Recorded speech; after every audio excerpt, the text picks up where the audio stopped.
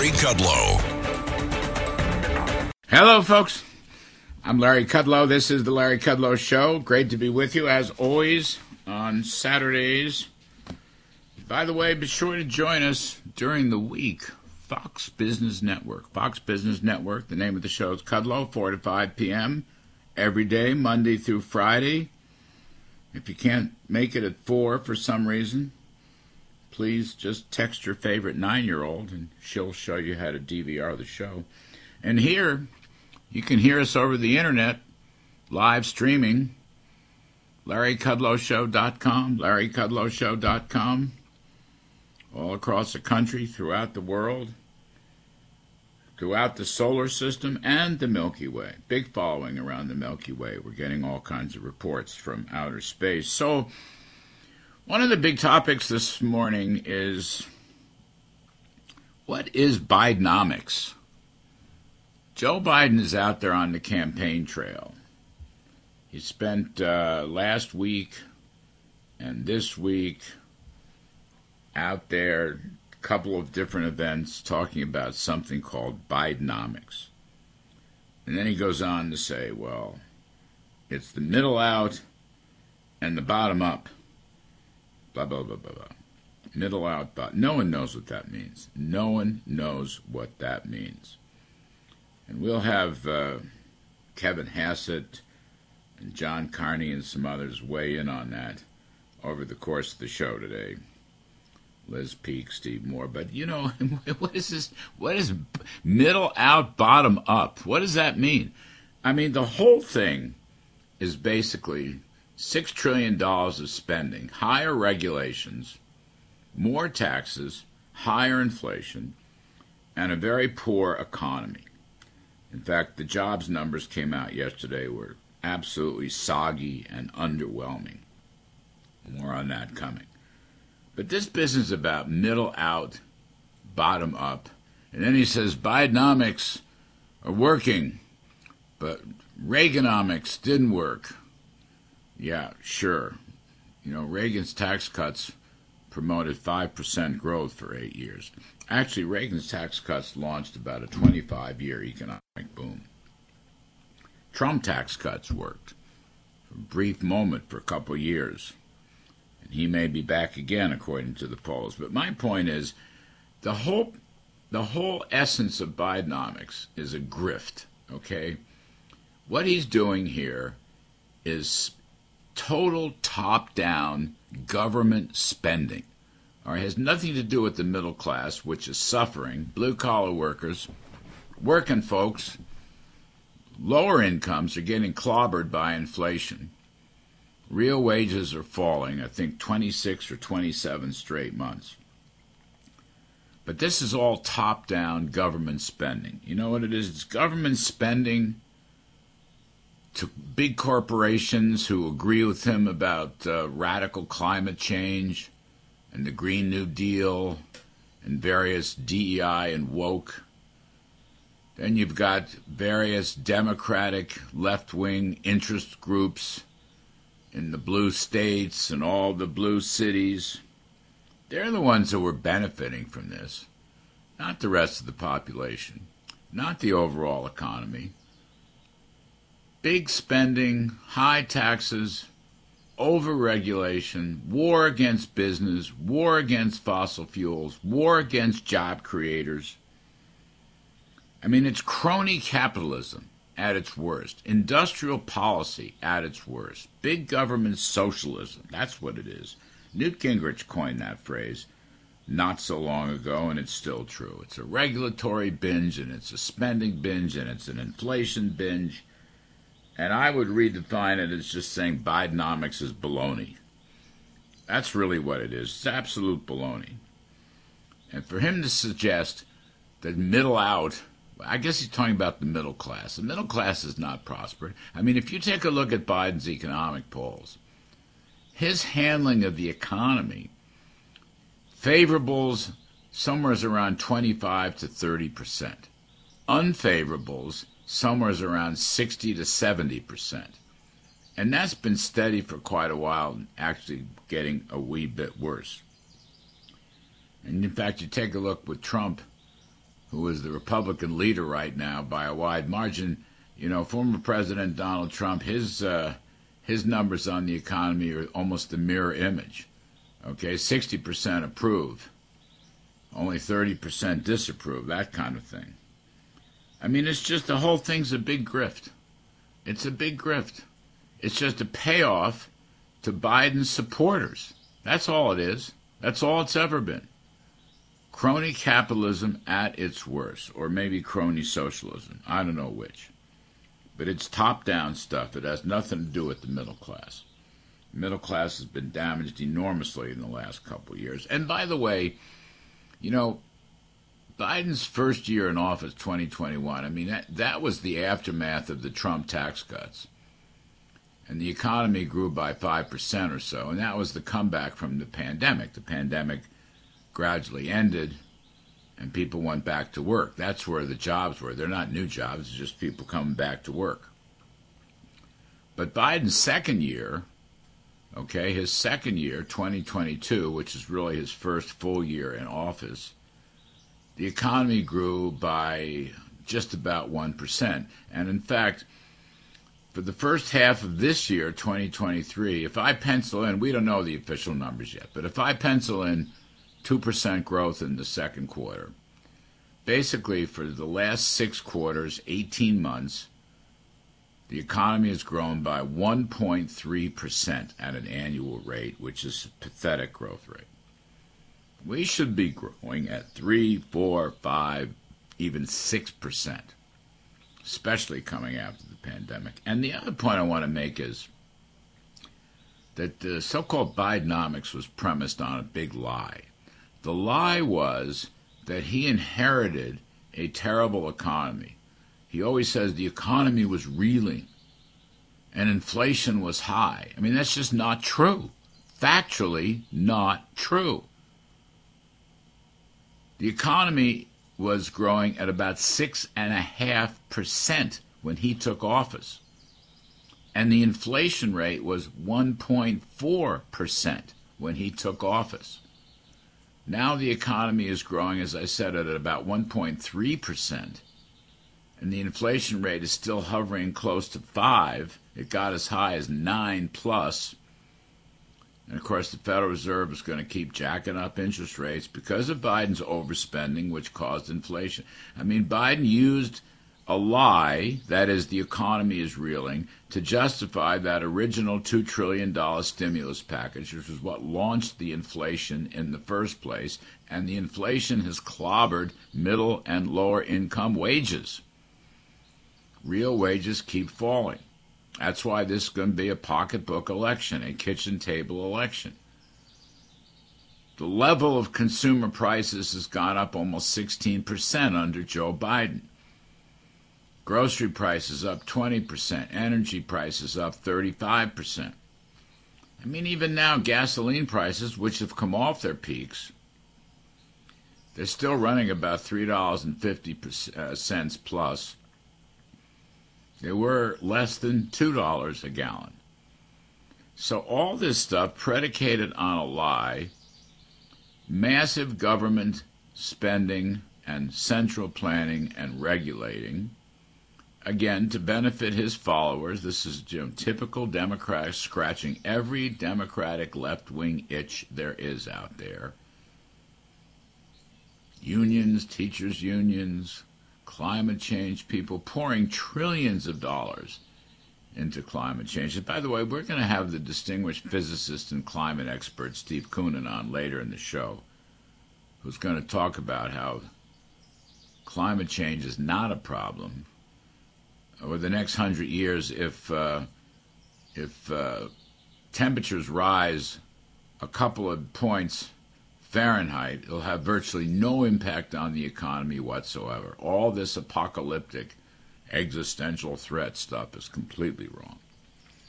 But again, more Biden lies, more Biden baloney. That's what Bidenomics is. And there's no growth strategy here. Again, we should be moving toward lower taxes, rolling back all these new regulations that are absolutely stifling business. We should be curbing federal spending and borrowing and debt creation. And we should be fighting inflation. We should be restoring incentives to the economy so that if it pays more after tax to work or save or invest, then people will grab those incentives and go to work and create and build and generate opportunities. There's none of that with Bidenomics. It's exactly the reverse. Mr. Biden and his followers hate business. They're always blaming business. They love jobs. They love employees. They just don't like employers, which is a typical left-wing Democratic position. We've seen it for years. And the whole thing, as I say, is a grift. Using the government levers. Before the Republicans took over the House, in the first 2 years, they used all the government levers to spend and regulate and tax in order to favor Democratic interest groups. That's all. It's very simple. And it's damaged every sector of the economy. And we're not growing. We are stuck with stagflation. And we will see a recession in all probability. Some of the models that I look at, particularly the Federal Reserve Bank of New York's interest rate models, suggest there's a 70% chance of recession in the next year. And the economy is slowing down, left and right. In fact, let's look at yesterday's jobs numbers. Came in, I call it soggy. Soggy, okay? Now, the top line number for non-farm payroll is 209,000. Now, that was the lowest since December 2020, but hang on a second. The prior 2 months were revised lower by 110,000. So actually, we saw only 99,000 gains in the month of June. That's a very poor number. And then you look under the hood of that report some more. Take a look at private payrolls. Now, again, the Bidens don't like the private sector. They don't like free enterprise. They like the government sector. But private payrolls reported up 149,000, which is a soft number. However, 98,000 private jobs were erased in May and April because of revisions. So there were really only 51,000 private sector jobs created in June, which is a very low number, which is a number that really puts up a red flag about a potential recession. Now, Biden's out there yesterday, again touting something called Bidenomics, and he skips over these facts, and he talks about growing the economy by creating jobs. But in fact, his job creation is now running lower and lower. He talks about a manufacturing boom, but the fact is we only created 7,000 manufacturing jobs in June. Those jobs fell 3,000 in May. So you've created 4,000 new manufacturing, 4,000 Heimer. The past year, manufacturing jobs have averaged only 14,000. And by the way, the biggest gainer in the report yesterday, you guessed it, 60,000 government jobs, okay? You can't make this stuff up. 60,000 government jobs were the biggest gainer. So what does that tell you? It's a lopsided economy. It's a lopsided economy. Now, average weekly earnings are up only 3.7%. The inflation rate, you've got 4% CPI, you've got a 5.3% core CPI, so real wages continue to fall. And again, the actual growth rate for the last 6 quarters, 18 months, is just a paltry 1.3%. 1.3%. The other point I want to make is Biden out on the campaign trail, besides this phony baloney Bidenomics stuff, middle out, bottom up, what you got is middle down, bottom down, and it's all top-down government spending for Democratic interest groups. But the other thing is Biden keeps telling people that he cut the budget deficit by $1.7 trillion. It's just an absolute lie. It's an absolute lie. We had former CBO director Doug Holtz-Eakin was on the Kudlow show last, it was Thursday, and he said, I'm particularly irked as a former CBO director that he continues to assert that he cut the deficit by $1.7 trillion when the Washington Post, of all people, gave him a bottomless Pinocchio for this. So I'll just say, we'll talk about these themes over the course of the show. But he's out there in the campaign trail for Bidenomics. It is a loser. It is a loser. The public knows it's a loser. You can't fool all the people all the time. No matter how much he repeats these stock phrases, no matter how much he repeats these untruths, the reality is he took a booming economy and turned it into a bust. And the bust is looking worse and worse. 70% probability of recession in the next year. Stock prices are starting to go down again. Interest rates are rising again. The Federal Reserve is going to have to tighten money again. We are not in good shape, and it pains me to talk about it because I want this country to be great.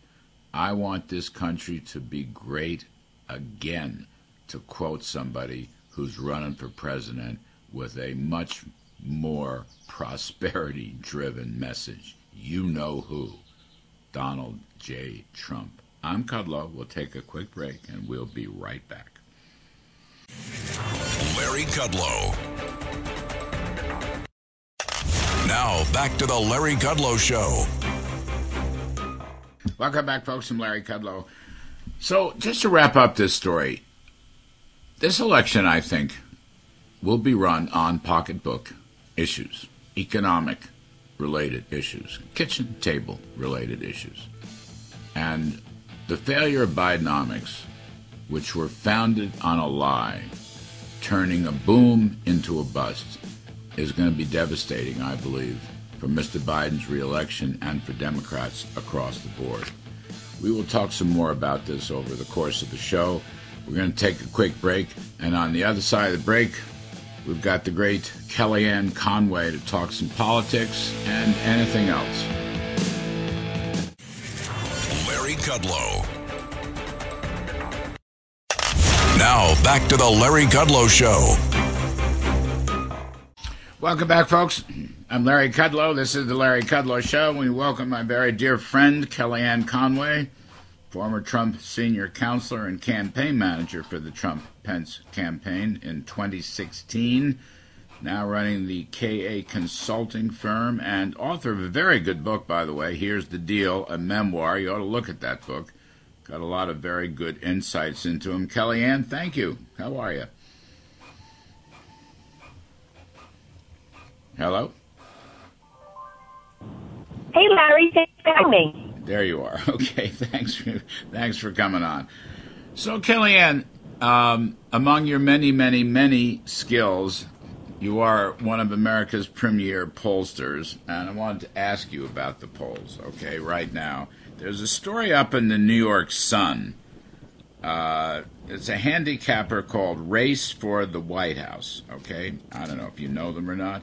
Race for the White House, which shows DeSantis is poised to win only one state as the campaign of Florida governor struggles to make headway. This is a devastating article for Mr. DeSantis. This guy is saying if the election were today, the nominating President Trump would carry 774 delegates. Mr. DeSantis would carry 440. The only thing he'd get is Florida. This is a far cry from what people were talking about just a few months ago. What do you make of that? What does your polling show? What are you thinking about this race right now? Larry, there's no question that President Trump is the juggernaut in this race. He's the front runner. He'll continue to be the front runner because everybody's made a cardinal mistake. including if not especially Ron DeSantis, who probably was the best positioned to say the following and never did. I am not the alternative to Donald Trump. I'm the alternative to Joe Biden. They should all be saying that. Sure, you got to get past Trump to get the nomination. I got that. But what you want to do is transport yourself to the voters, to the donors, to the political cognoscente, to the anchors and the radio show hosts, by positioning yourself as the alternative to Joe Biden's awful economy, the stupid Bidenomics, this energy dependence, what's going on in Ukraine, what's going on in our streets in our communities with crime, what's going on at the southern border. 6 million people have walked across the southern border, Larry, on Biden's watch. That is a higher number than the population of 31 states in this country. People understand what's happening under Biden, and yet the obsession with, coupled with the inability to overcome Donald Trump, has really cost DeSantis early juice. And, you know, his people all want to say, it's early, it's early. Larry, we heard for the better part of 2 years, and certainly since the November midterms, DeSantis. All of a sudden, it's early. It's getting late for the governor of Florida. You know how I feel. I said from the beginning, I told a lot of his big donors he shouldn't run. He's ruining himself for 2028, in my view, because a lot of these voters will not forget all these early stumbles, taken on Mickey Mouse every day instead of taking on the Biden economy, inflation.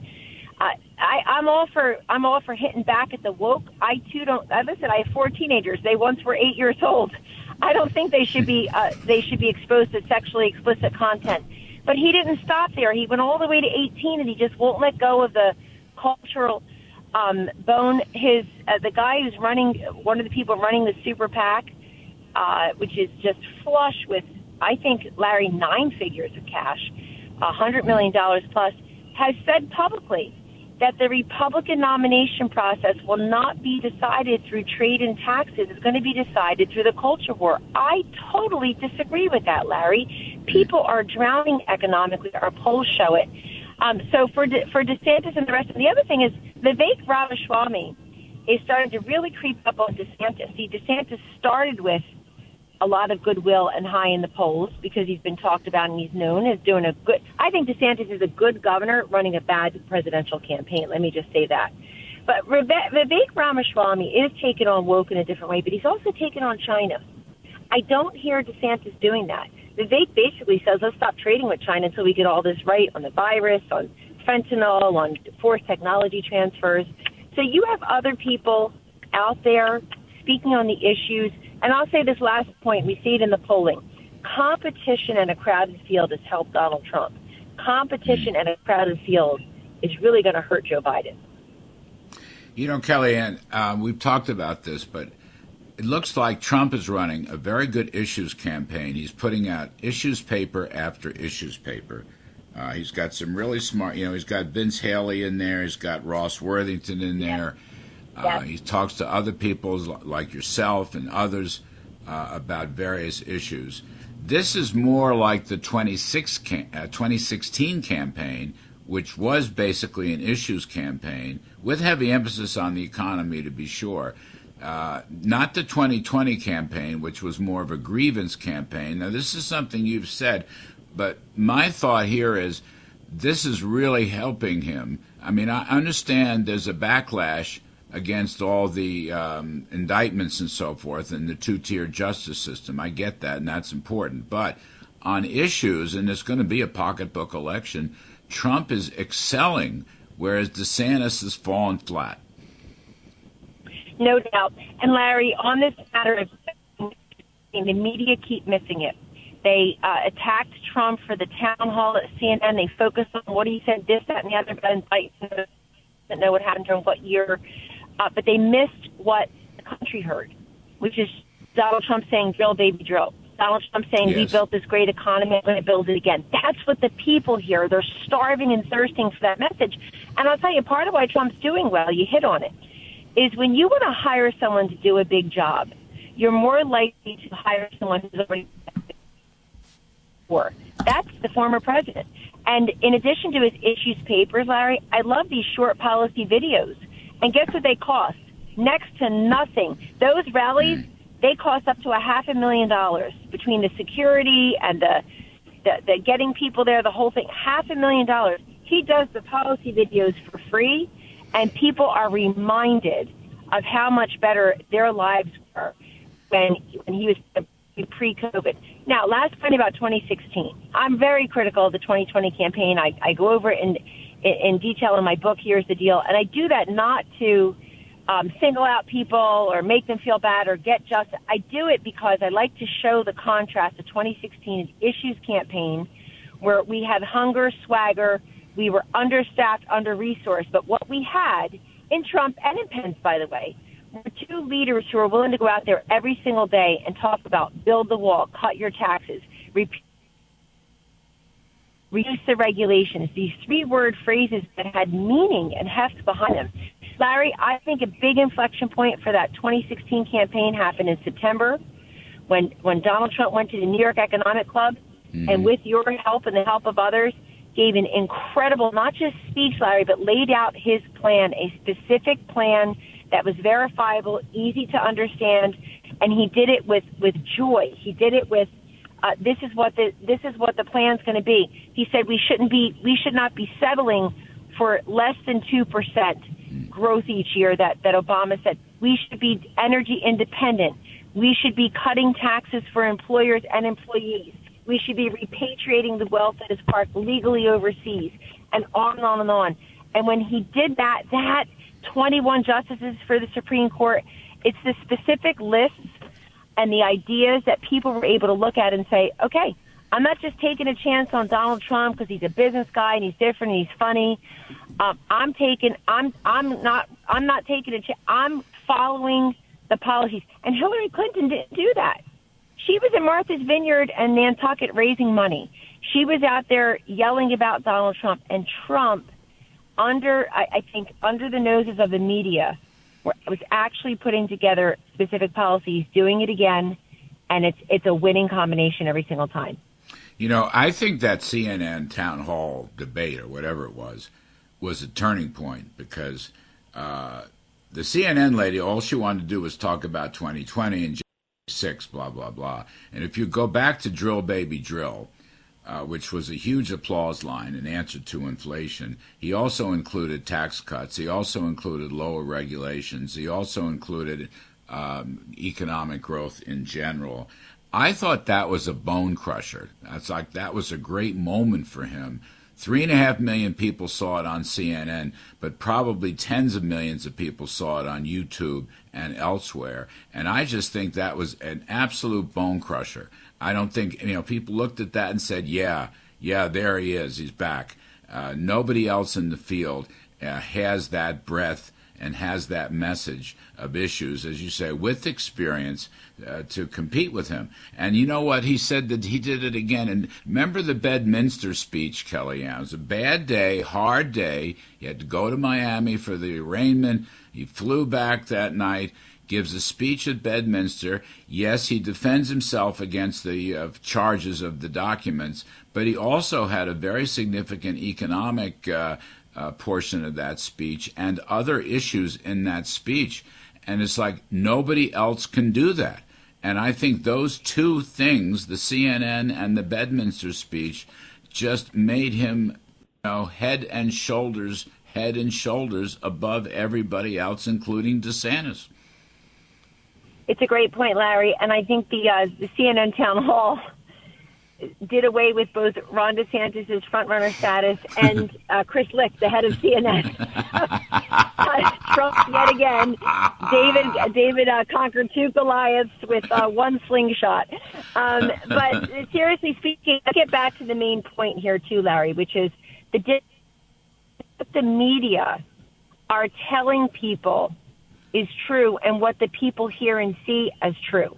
Yeah. They looked at the CNN town hall and what happened in Miami, where you had, I talked to Francis Suarez, the mayor of Miami. He said, Kellyanne, we all saw it then. He said, we're preparing. He called President Trump ahead of time. He had the press conference with the police. I thought that was important. He said, we're preparing for, protests or crowds. The big crowd was the mainstream media from all across the country, if not the world. Get Trump, get Trump, get Trump. And yet, in their quest to always get Trump, they never get the story. And getting the story means listening to what the people heard and saw, which is a former president say, look, I built this economy one time, we're going to do it again. And it's Trump without saying it, Larry. He's basically intimating to the public. This is why I'm not going to allow what happens in Miami or Georgia or D.C. or New York to break my stride.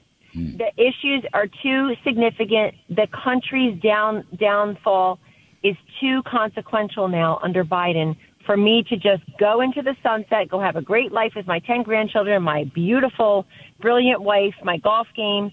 He's in it for the right reasons. And people are hearing something different. I think the left ends up prevailing and winning if they convince everybody to believe what they say rather than what we see. I'm betting on the American people to go with what they see. Every time. Kellyanne, you got a second? Can we take a quick break and come back with a couple more minutes? Yes, sir. Just the usual day of the youngest at a lacrosse tournament. Let's do it. Oh, terrific. Okay, great stuff. Folks, we're talking to Kellyanne Conway, former senior counselor to President Trump, now head of the KAC Consulting. Her great book, Here's the Deal, a memoir. I'm Kudlow. We'll be right back with much more. Please stick around. Larry Kudlow. Now, back to the Larry Kudlow Show. Welcome back, folks. I'm Larry Kudlow. We're here with the great Kellyanne Conway, former Trump senior counselor, campaign manager in 2016 for Trump Pence, now running KA Consulting, and author of the excellent book, Here's the Deal, a memoir. Kellyanne, in between lacrosse shots, I love that, by the way. Terrific stuff. Let me ask you something. Another point here. You've had all these major Supreme Court decisions recently, but also the last 2 years. They struck down racial preferences on affirmative action. They rolled back regulations. They put Roe v. Wade back to the states. They've struck for religious freedom. When Trump campaigned, he campaigned that he would put constitutional conservatives on the Supreme Court, and he did so. And it's had an enormous, enormous impact. He had the backbone to stand up to everybody and do it. You got 3 justices now, changed the court. I mean, it's the Justice Roberts Supreme Court, but it's really the Donald Trump Supreme Court, is it not? It is, and more than 230 or so on the federal judiciary, the circuit courts, the district courts as well. Larry, one thing that President Trump always said routinely when we were in the White House was he simply cannot believe that President Obama had left so many vacancies. The presumption was that Hillary was going to come in and fill those vacancies, but Donald Trump did. And of course, as you say, he was poised to fill 1/3 of the seats on the Supreme Court, and we see the fruits of that now. I said earlier, in addition to the address to the New York Economic Club in September 2016, I've always felt that that list of 10 that then grew to 21 men and women who the president said, here they are. Here are the men and women I would consider to put on the United States Supreme Court. It was so important, particularly after Access Hollywood, for him to point to that and say, these are the types and these are the actual individuals. So fast forward, here's where I see the court going. I think it's a pretty libertarian court. And if I had to pick one word to describe their recent opinions, particularly this late June 2023, it's fairness. They're saying in the student loan case, plumbers and pipe fitters and taxpayers without an act of Congress should not be paying for the student loans of lawyers and doctors. They're saying it's not fair to have a Christian website designer be compelled into speech that violates her religious beliefs. The court has never held that you should be compelled to violate your religious beliefs based on speech, so that's just a consistent opinion. They're saying it's not fair to consider race in college admissions. And so I like this whole matter of fairness because I believe, Larry, that while the left says equity, equity, equity, which as we know is equality of outcomes, Americans and this Supreme Court are saying fairness, fairness, equality of opportunity. And watch that to be a big theme going forward in 2024, up and down the ballot. But I think particularly, look, even Trump is saying that two-tier justice system, that is about fairness. The 6 million people walking over the border, that is unfair.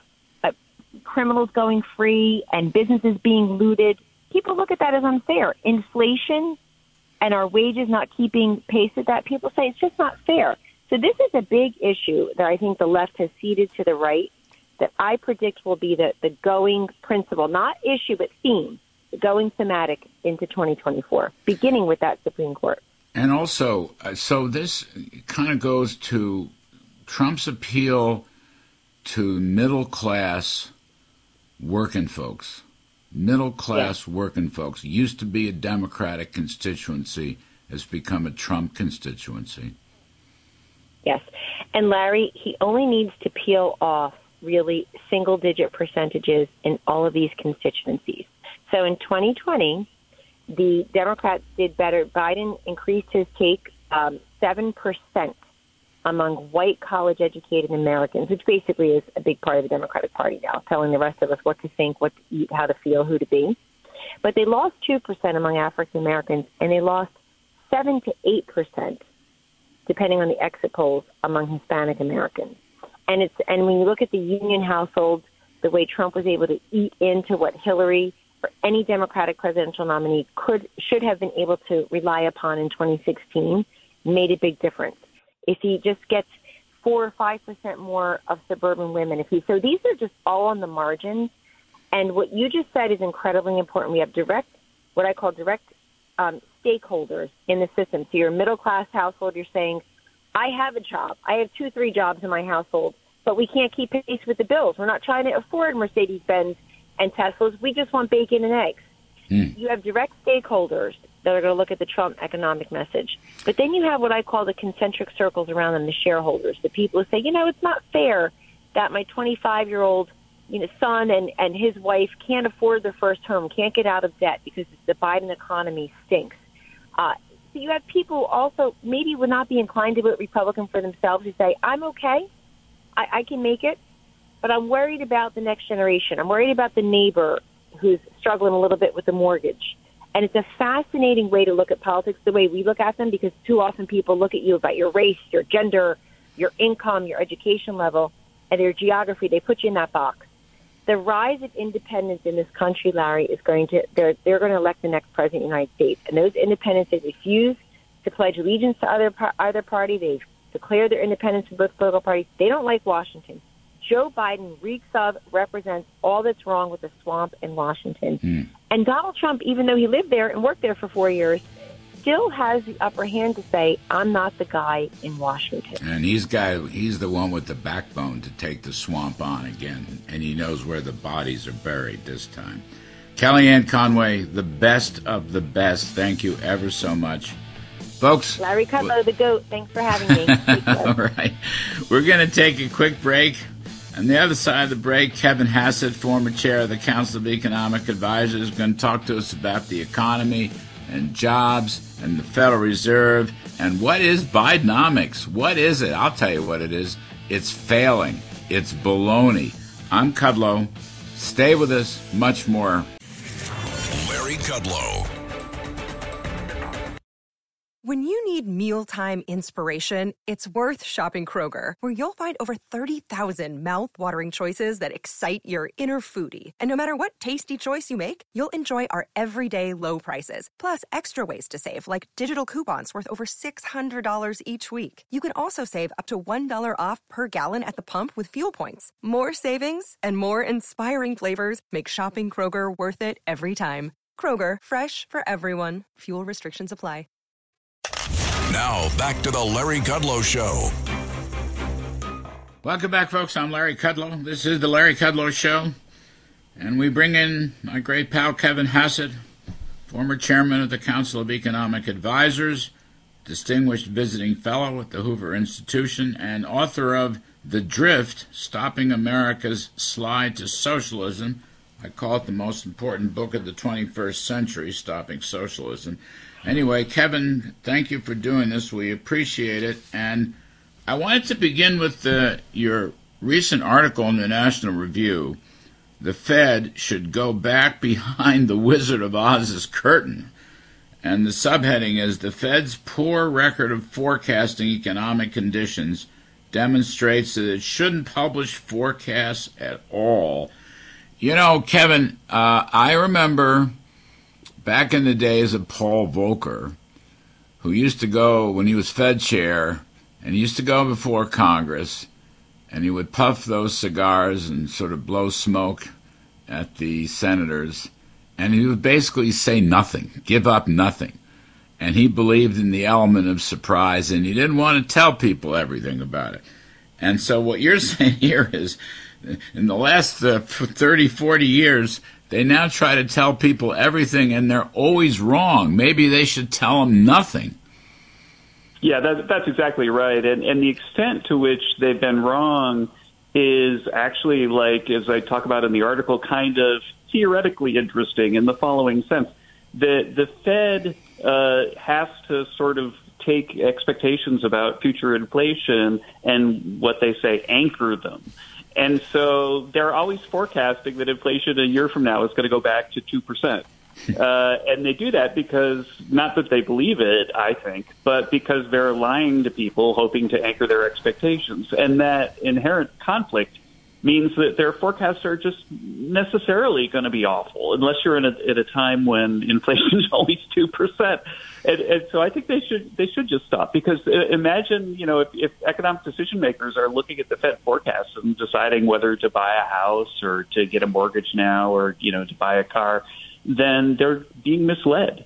And it's really harming people. And so I think that this idea that the Fed knows what it's doing and that its forecasts are good is something that we should give up. And I think they should stop publishing them, because the inherent conflict between anchoring expectations and then giving an accurate forecast is something that's not really resolvable, I don't think. Well, you're right that baseball would never consider a rule that required the pitcher to announce the type of pitch before each throw. The Fed should stop publishing its forecasts and go back behind the curtain. I mean, why are their forecasts so wrong? You mentioned this Mickey Levy paper. I know Mickey long time. Why is it? I mean, they've got a lot of professional economists on the staff, not only in Washington, but around the system. What is it? Why do they get it wrong? I mean, once again, they got inflation badly wrong. Right. Well, I think that there are two things. One is they might really be lying, right? So they might actually know that what they're saying is false, but they want to try to affect expectations with their forecasts. But the other thing is that if you look at the Fed economists, they're kind of all, or most of them, trained at like Harvard and MIT, which are places that really focus on Keynesian macroeconomics when they teach it, right? And so in economics, they have this thing called like the saltwater schools or the freshwater schools. And the freshwater schools, like the University of Chicago, are the places that believe in supply-side economics and free markets. But everybody who's an economist at the Fed is basically trained by the socialists at Harvard. Why is that? I mean, Jay Powell, who served in a Republican administration, ought to know better. Why is that? Well, I think that what happens is that in the end, the staff recruits the young people that join the staff, and they tend to favor people to come from their schools. I know that Jay really thought that Rich Clarida could come in and shake things up a little bit, and I know you and I both have a very high regard for Rich, but I think that, as you know, these bureaucratic places are so impossible to change that I don't think Rich really did much to it. And the other option is they know they're wrong, but they're trying to influence expectations to cover up that they're wrong. I mean, that's a possibility. I don't mean to be overly cynical. Look, I started my entire career at the New York Fed in open market operations, so I'm an alumnus of the Fed system. You worked for the Federal Reserve in Washington for quite some time. I mean, so we don't have any institutional reasons to slam the Fed. It's just that their performance is so disappointing, and it just seems like it happens time and time again. Yeah, and the other thing, too, though, is that don't forget that it's a really, really liberal institution, and an example of it is that I went to the Jackson Hole Conference last summer, which you might recall is the sort of big powwow for all the Fed economists and policymakers in the country, and I think I was the only conservative there. Like, no kidding, hundreds of people, but maybe there was another conservative there, but I don't think I remember them being there. And there are just all these people that, work in Democratic administrations to go back to the Fed and believe in Keynesian economics, don't think the supply side matters. And That's why they got inflation wrong and why they get things wrong. But it also could be that they're being disingenuous about the forecast. So I agree. You know, I had the same for years. I went to that conference for years. Back in when Manley Johnson and Wayne Angell were on the board, and then Greenspan became the chair, and Allen was a friend. And in fact, I spoke on a couple panels. And I remember at some point, I don't know, the mid or late 90s, Kevin, I went and looked around and had the same experience that all the conservatives were gone. And I felt very lonely, and I just stopped going. I mean, I just wouldn't go anymore. So I guess you're right. There's a very And I went last bias. year, but I haven't been invited back this year. So I think we got to know what happened. But it is true that last year when I was there, I was very aggressive about saying that they were behind the curve on inflation. Yeah. And I think that now they know that, so maybe they don't need me this year. Yeah. Well, I think they do need you. You know, you'd make a very good Fed chairman, Kevin Hassett. You really would. You'd make a hell of a good Fed chairman. Kevin, you sent this other paper to me this morning, another National Review article, where tax cuts are hot. I wanted to talk about that for a second because you've got all these states moving towards flat tax type, lower tax rates, broader tax bases.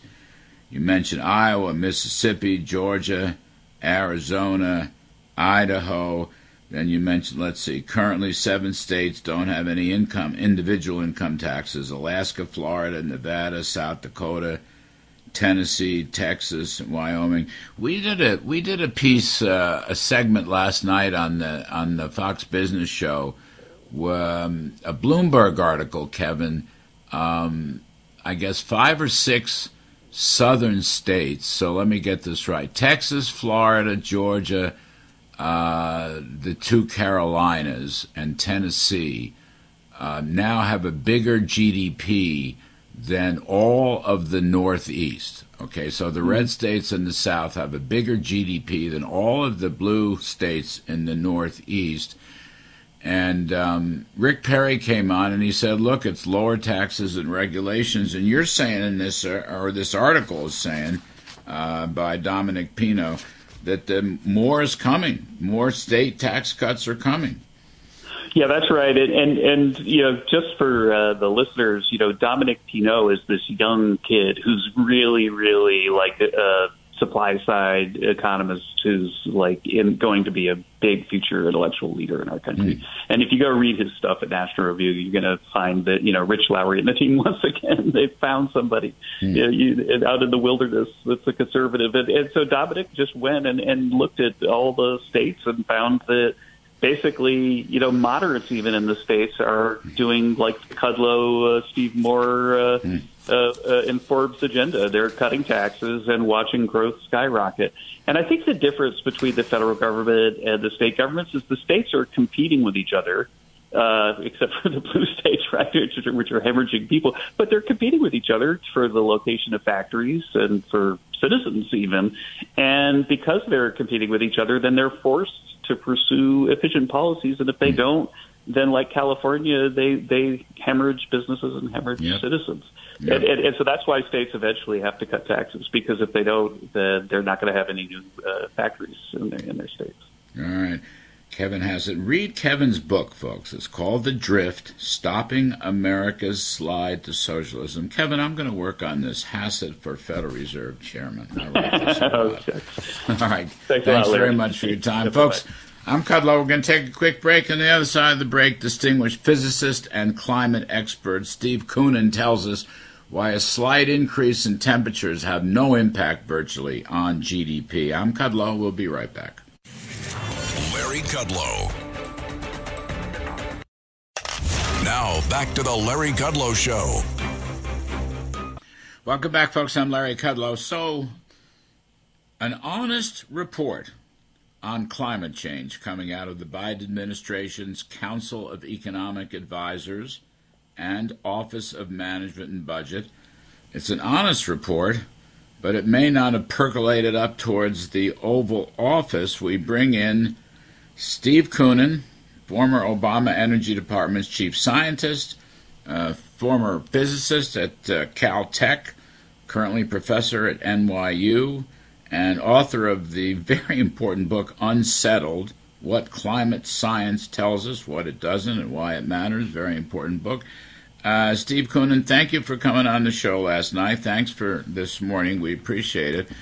So let's go through this one more time because it is interesting to me. All right, so the CAOMB puts out this report that basically says modest increase in the next 80 or 100 years in temperature will have virtually no impact on the economy, all right, which is counter to almost everything the president has said and his allies and so forth and so on. So walk us through this. Yeah. So what they did was to put out a white paper, which is about how do we account for the effects of climate change in the federal budget. And, of course, the GDP is an important part of that. And what they did was to survey a dozen different estimates of how warming would affect the U.S. GDP. Those estimates are all in the peer-reviewed literature. They're independent of one another, and so on. And the great majority, except for 2 outliers of the 12, the great majority of those estimates conform to the notion of a 1% impact on the U.S. GDP when the temperature goes above, let's say, 4 degrees Fahrenheit compared to what it was in the 1800s. So essentially, nothing burger is perhaps a snarky way to say it, but the impact is minimal. And, this has been known for a long time. Even the IPCC has said that climate change is only one relatively minor determinant of the economic welfare of the globe and the country. See, you're saying if warming reaches 4.5% degrees, about what the 4.5 degrees. Yeah. About what the UN's climate panel projects for 2100. So that's, we'll call it 80 years, under plausible scenarios for future global emissions. The consensus reduction amounts to less than 2%.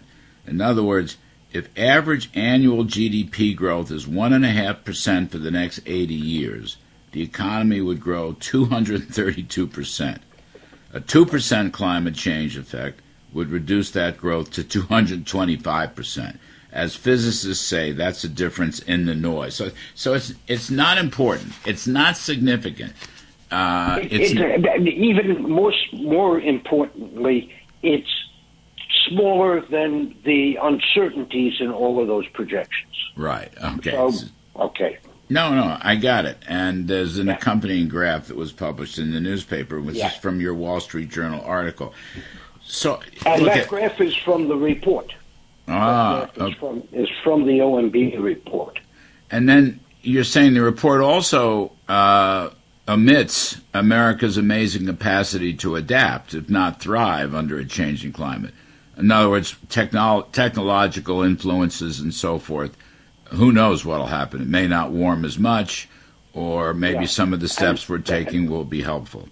And it's not only technology, it's the way in which we run society, policies, trade, regulation, and so on. I think people forget, and I certainly didn't realize until I started looking into this, how much the country and the world has progressed in terms of human well-being over the last 120 years, let's say.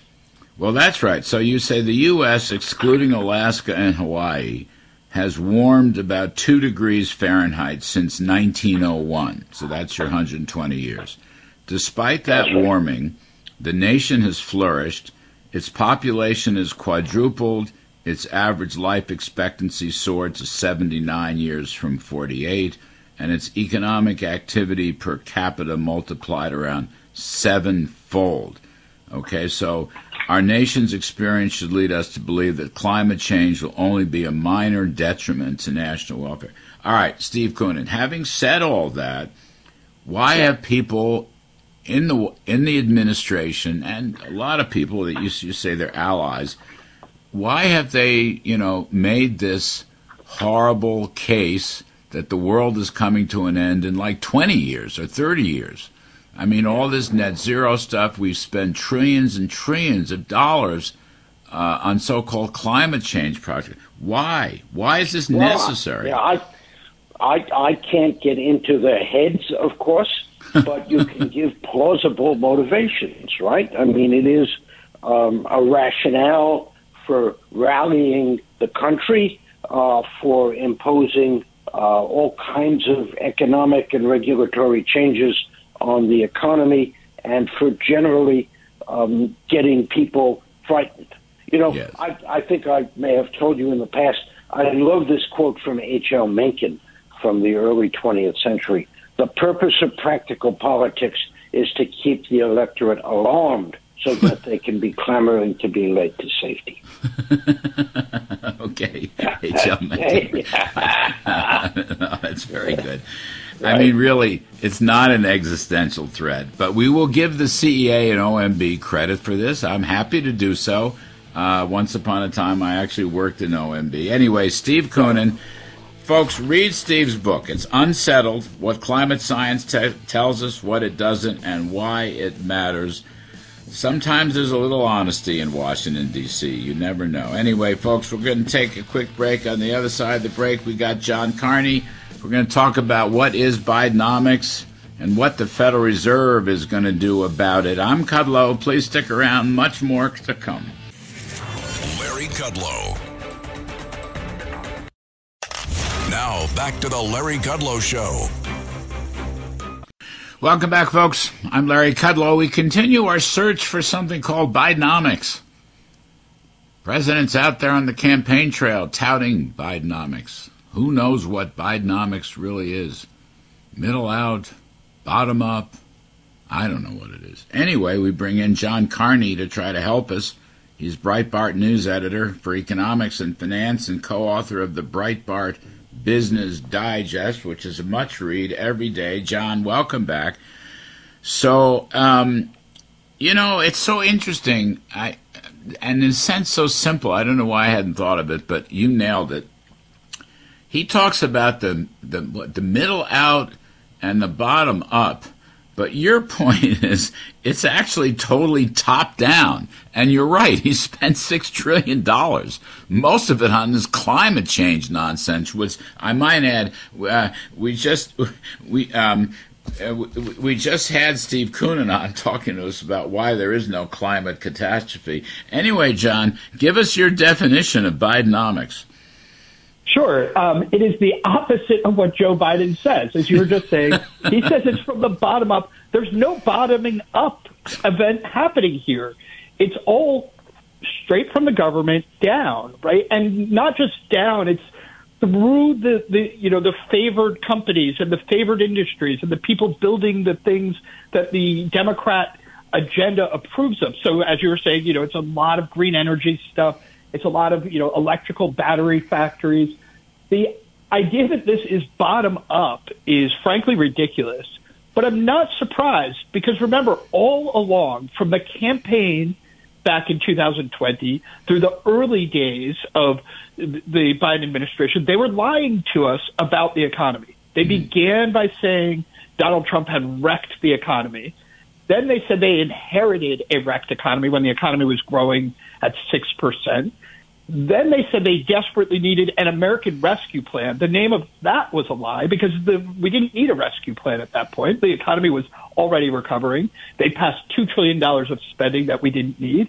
And then they kept lying. They had the Inflation Reduction Act. So all along it's been a series of lies. So we shouldn't be surprised that this, bottom up, middle out thing is not true. It's just there's nothing about it that's true.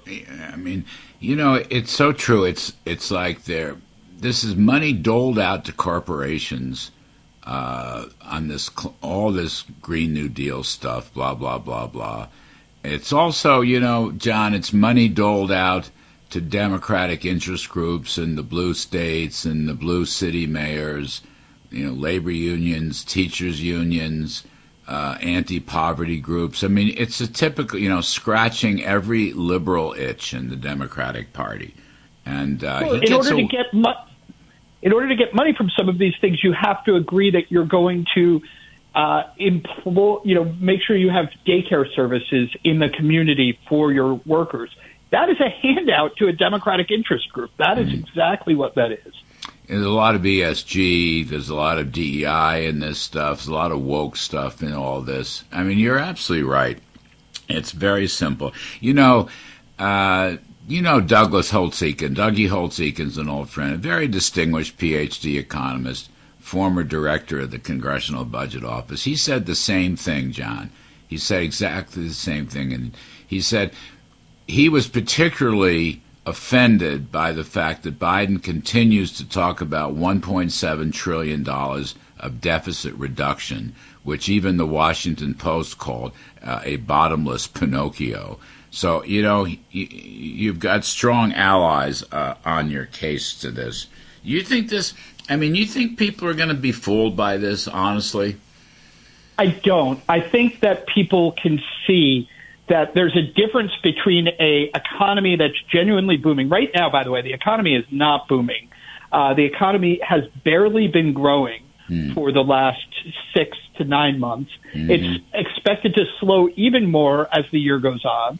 So we don't have a booming economy. People can sense that. They know that this idea that the deficit came down from the numbers of the pandemic expenditures. Of course it came down. Nobody in the world thought it was not. If it didn't come down from that level, it would be like fighting World War II for eternity, right? Like you, when the war ends, you bring down the spending.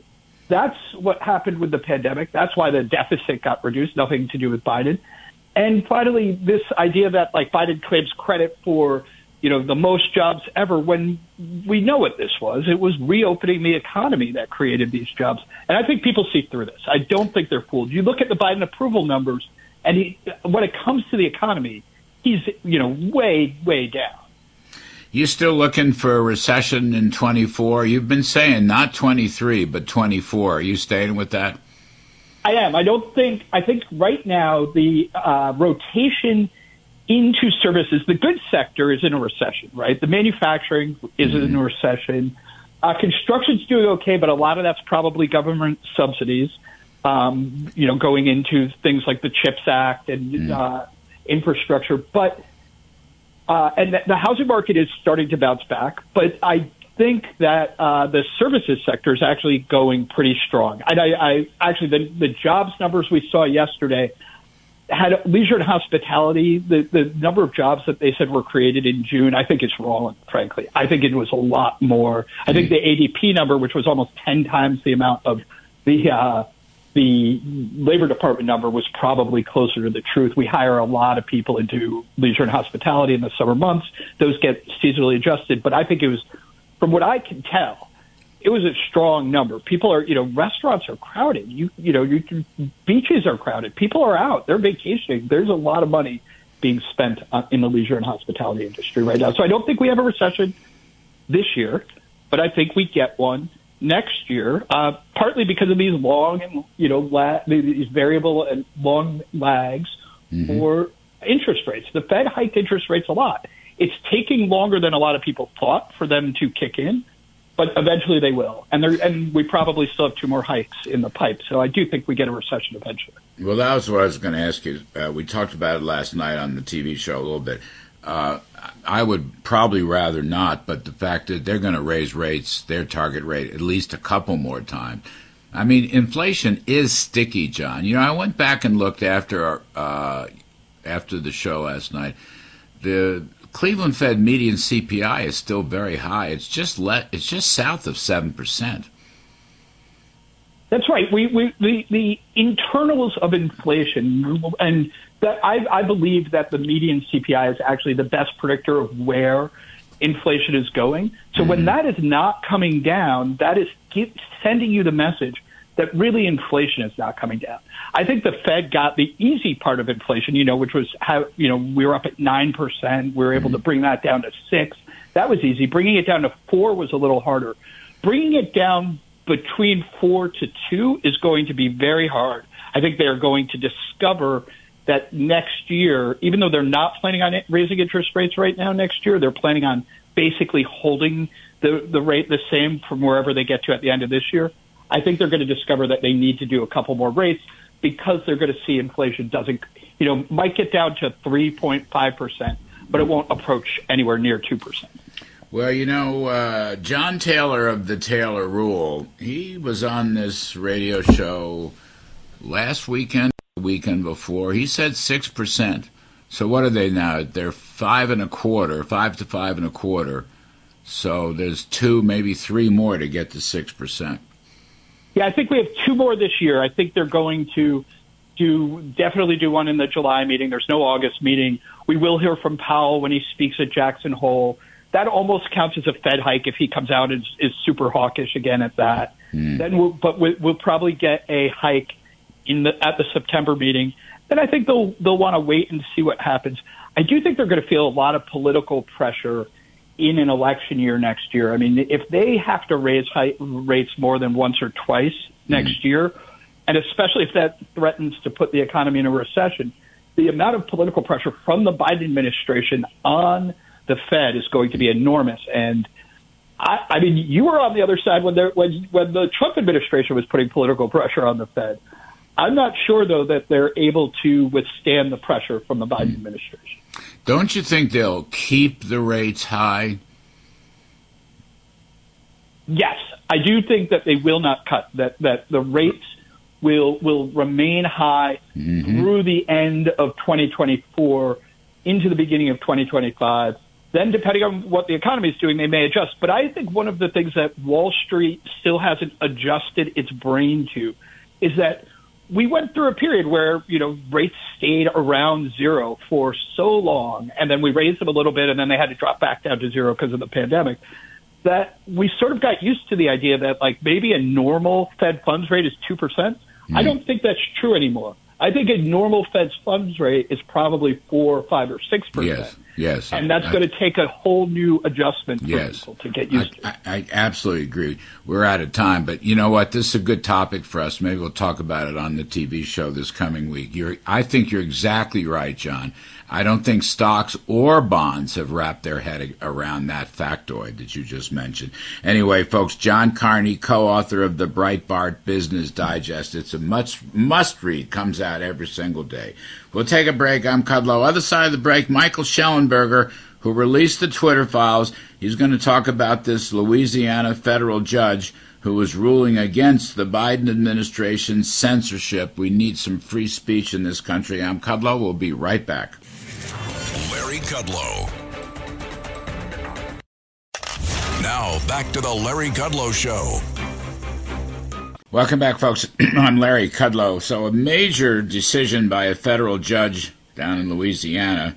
Government officials cannot coerce social media platforms to do what the government wants them to do. This is a free speech issue in violation of the Constitution. Of course, the Biden administration is fighting back, as they always do. So we'll bring in Michael Schellenberger, who is a terrific investigative journalist, founder of Environmental Progress, also released a big chunk of the Twitter files not too long ago. Michael, welcome back, and thank you for helping us on the TV show and the radio today. Tell us where this is going to lead in your judgment. I mean, let me qualify that. This was about COVID. It was about COVID lockdowns. It was about vaccinations also. Are there other issues embodied in this federal court decision? Yeah, it actually covered a range of issues, including election skepticism, including COVID origins. I mean, it's important to remember that Facebook censored the New York Post's op-ed suggesting that COVID came from a lab in February 2020. So this has been going on for a very long time. I personally have been censored by Facebook since 2020. At issue here is when the government is threatening these social media platforms with basically no longer existing because there's something called Section 230, which protects social media companies from liability. If they don't have that, they can't operate. And so what you had is the Biden administration constantly threatening companies that it would take away that license if they didn't cooperate. So there's a lot of very threatening behavior, a lot of bullying, and we don't know where it's going to go. I mean, the courts have not wanted to deal with this problem because there is legislation there that Congress really needs to reform and clarify, but it could go to the Supreme Court. We've heard Clarence Thomas say that the social media companies should be more like utilities that are regulated utilities, but we are now seeing more competition with a new competitor to Twitter. So it's a very quickly changing situation, and it's not at all obvious how this is going to resolve itself. Michael, how did they censor you? I said I was censored for accurate information that they felt would lead people to the wrong conclusions. So I pointed out that natural disasters are actually going down because the number of people who are dying is going down, and the cost is going down because our infrastructure is so much better. They said, but extreme weather, some kinds of extreme weather are increasing, but that's a different thing. Extreme weather is not the same as a natural disaster. So they said they basically it was a political campaign against me and my book because they felt like I wasn't being sufficiently alarmist, even though I agree climate change is happening and I agree that something should be done about it. I've been a big advocate of natural gas and nuclear power. So it was a political effort to censor me. We also have seen the White House has demanded more censorship by the social media companies of people who disagree on things like the value of renewables, which is not it's not a scientific question. It's a question of the problem of having unreliable sources of energy like renewables. So this has been a lot of abuse of power. And I would say, too, Larry, I think it's important for people to know. I mean, we see abuses of power in many of our institutions right now, including the FBI, including an NIH, which led a disinformation campaign to claim that somehow the idea that COVID might have come from a lab was a conspiracy theory. It was never a conspiracy theory. It was always a very, very probable. In fact, Fauci's own scientist said the most likely scenario for COVID. So we're just seeing this really terrible abuse of power where all governments and politicians want to control the narrative. They want to do propaganda, but they went so far in basically demanding that their opponents not be allowed to speak. You know, one person that totally agreed with you on the natural disaster stuff, I'm sure you know this, is Bjorn Lomborg. Sure. We've known each other for years, of course. Yeah. I mean, he said the same thing. He wrote articles about it. He, put up graphs and charts about it. But a lot of these guys, a lot of the scientists who disagreed on COVID, I think were more right than wrong. I mean, well, of course, and not only that, but you have to have people. This is the other dangerous thing, and this is a very old trick. Is you say, "Oh no, it's an emergency, so therefore we can't have free speech." Well, no, because in order to deal with a crisis like COVID, you needed free speech, you needed debate, particularly since, remember what happened, we had a strategy called focused protection, where you basically protect the vulnerable, the elderly, the people that could be sickened. You don't lock down the whole society. That was never the plan. Well, instead they locked down the whole society.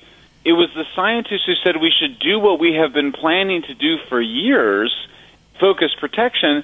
They were censored. So it was actually the mainstream, the people that were articulating the mainstream view, and Fauci and Collins, it was actually Collins, his boss, Francis Collins at NIH, who said, we have to immediately debunk these fringe epidemiologists. These were scientists from Harvard and Stanford. So this is a totally political operation designed to, and in that case, perhaps, we can't prove it, but it looks like a cover-up by people who very well may have caused the pandemic in the first place. Didn't the government try to censor people on the Hunter Biden laptop? Didn't they threaten social media on that? Well, Larry, this is one of the most interesting examples. So they did. The FBI, former head of FBI General Counsel, the former top lawyer to the FBI, had gone to Twitter. He was the guy had made the strongest case to censor the Hunter Biden story in the New York Post inside of Twitter. That was one of the stories I reported on. The Hunter Biden laptop story in the New York Post had not violated Twitter's terms of service. They argued that, so they said it doesn't matter, we should censor it anyway. But honestly, it was the censorship. The censorship was eventually lifted, but the censorship contributed to the perception among many people, including myself. I was a Democrat at the time. I'm an independent now. But it contributed to the sense that there was something wrong with the story, that the New York Times, or the New York Post rather, had manipulated it, or maybe the Russians were involved somehow. That was the perception. Of course, it turned out that the New York Post article was accurate. That there was no additional exaggeration. The New York Post actually did a great job with it. The New York Post should have gotten a Pulitzer for this. And the FBI had this stuff a year earlier, before the Post put it out. Yeah, I mean, they knew they had this stuff. I love the Russian disinformation on the Hunter Biden laptop. That's just fabulous stuff. But this COVID stuff. I mean, I think, doesn't a lot of the evidence now show that the COVID lockdown did much more harm than good? Of course. I mean, it's a very strange, when you look back on it, it's very strange because the people that had done all the planning for years and years, there's one of the things you sometimes heard, we didn't prepare. We were prepared. What happened is the politicians did something completely different than what the planning had shown they should do for a new virus like that, particularly one that really impacted the elderly and people that had pre-existing conditions. It did not affect children. I mean, if your kids were at far more risk of many other things than COVID, and college kids too.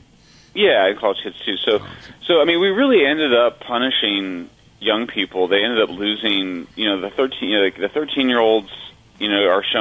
Are definitely at least a year behind in math. It's been terrible it's worse for the poor kids, of course. It's worse for children, for minority kids.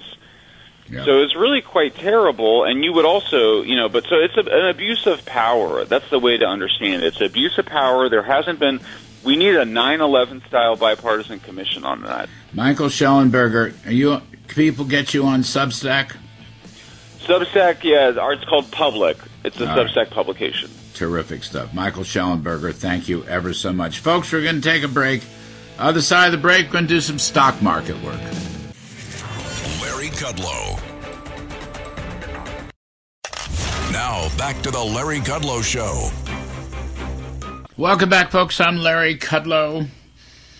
By the way, you can get this show on the internet. You can live stream us, LarryKudlowShow.com, LarryKudlowShow.com. Around the country, throughout the globe, throughout the solar system and the Milky Way. And by the way, during the week, Fox Business Network, name of the show is Kudlow. It runs 4 to 5 p.m., Monday through Friday, every day. If you can't reach us at 4 for some reason, just text your favorite 9-year-old, and she'll show you how to DVR the show, and you'll never miss a thing. Anyway, we're going to do some stock market work. It's a very messy, sloppy week for stocks. The Dow's off 673 points. The NASDAQ down 127. The S&P 500 down 51. On top of all that, or maybe causing that, interest rates have been rising quite a lot. Quite a lot. The 10-year Treasury note is now back to 406. It was up 23 basis points for the week. All these rates, the 5-year was up 20 bips. The 30-year was up 18 bips. Mortgage rates up 16. 30-year mortgage rate is now 7.31%. That is not good. That is not good. Anyway, we're going to bring in our two distinguished investment guests, John Najarian, co-founder of Market Rebellion, and Mike Ozanian, who's assistant managing editor of Forbes Media and co-host of the TV show Sports Money. That plays on the Yes Network. And Mike Ozanian, I can't even say anything about the Yankees. I'm sorry. I can't. Thank goodness. It's so depressing. It is so depressing. I just want to ask you one quick. John Najarian, I beg your pardon on this, but I get my pal Ozanian here every now and then. Is it time for Aaron Boone to go? Is that part of this story here? Nobody wants to say that, okay? So I want to ask you. Yeah, but I wouldn't just get rid of him. They have to change the whole regime in the sense of the guy who runs analytics, Brian Cashman, and then Aaron Boone. I think on that totem pole, actually, Aaron Boone is probably the least culpable because whatever their analytics have been in telling them that, Giancarlo Stanton was worth the money, Josh Donaldson was worth the money, so on and so forth, and the way they play players, shift players all around, the whole thing, I think they got to replace their whole analytics team and then change the GM and the manager. I think just changing the manager probably wouldn't do very much because they'd still be run by the same system. It would be like changing the guy who's the head of the money management team when you're using the same analytics to pick stocks and your performance in bed. That's my feeling on it. You know what? That's eminently reasonable. It just, how can you have a starting third baseman who's hitting 140? Really? Well, the Yankees have the third lowest on-base percentage in the American League the last time I checked. And the only reason why they're above 500, and as we chat this morning, still a wild card team for the playoffs, is because they've actually gotten outstanding pitching. But they're hitting up and down the lineup, and it became, it wasn't good, but once Judge was sidelined, it really highlighted how bad it was. I'm not sure I've seen one player represent so much of a team's offense as Aaron Judge has in quite a long time. It's really astounding how far down in terms of on-base percentage and run scoring they've fallen since he left. And the bad part of that is there's a good chance he may not be back this year. Boy, oh boy. Holy cow. Anyway, John Najarian, having sat through all that, you're very patient and very kind. I'm sorry. I don't get a chance to talk to Ozanian, who's an expert on all this stuff. John, a messy stock market. Rates are rising. The Fed's going to tighten some more. What's going on here? Well, you're right, Larry, and I did enjoy Michael's conversation with you just now, but as I always do. But yeah, we had the 10-year jump about 10% this week.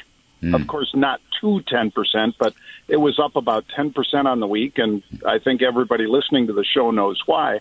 But it was really just the jobs reports were too hot. And that's not what you needed into the July 26th Fed decision, which seems more and more likely that it'll be at least 25% or 25 bips now, rather than flat. It's up over 95% according to the CME. And I think people are starting to understand what that means for regional banks that are holding a lot of paper that's going to get marked against them pretty hard, as well as Joes and Janes that are paying on not adjustable mortgages, but certainly their credit card debt and the drawdowns that they've been doing. I think, Larry, it was something like 37% of Americans have already tapped into their retirement savings through 401ks and so forth, borrowing against themselves, which is not a bad idea versus borrowing against a bank. But if you're seeing a third of the country basically tapping retirement funds early, that's not a good sign. And I think the economy is not nearly as strong as the stock market would suggest. And, John, looking at the 10-year all the way back up over 4%, it was 330 not so long ago. That's up over 4%. So the present value of future earnings has to come way down, doesn't it? Yeah. And multiples have to get slammed. And they will, with the exception being anybody who can really at least make a reasonable case, if not an unreasonable case, for using artificial intelligence tools to become more productive. Yeah, other than them, virtually everything else has to come down, Larry. You're absolutely right. And, I think we're seeing it all over with, it's service sector jobs that we're seeing. We're not seeing, people paying big bucks to people. We're seeing the $17 an hour jobs, which are great, but that's not really the sign of a great economy. It's the sign of trying to lure people back into jobs that they might not have liked that much pre-pandemic, and then they found out how little they liked it during the pandemic.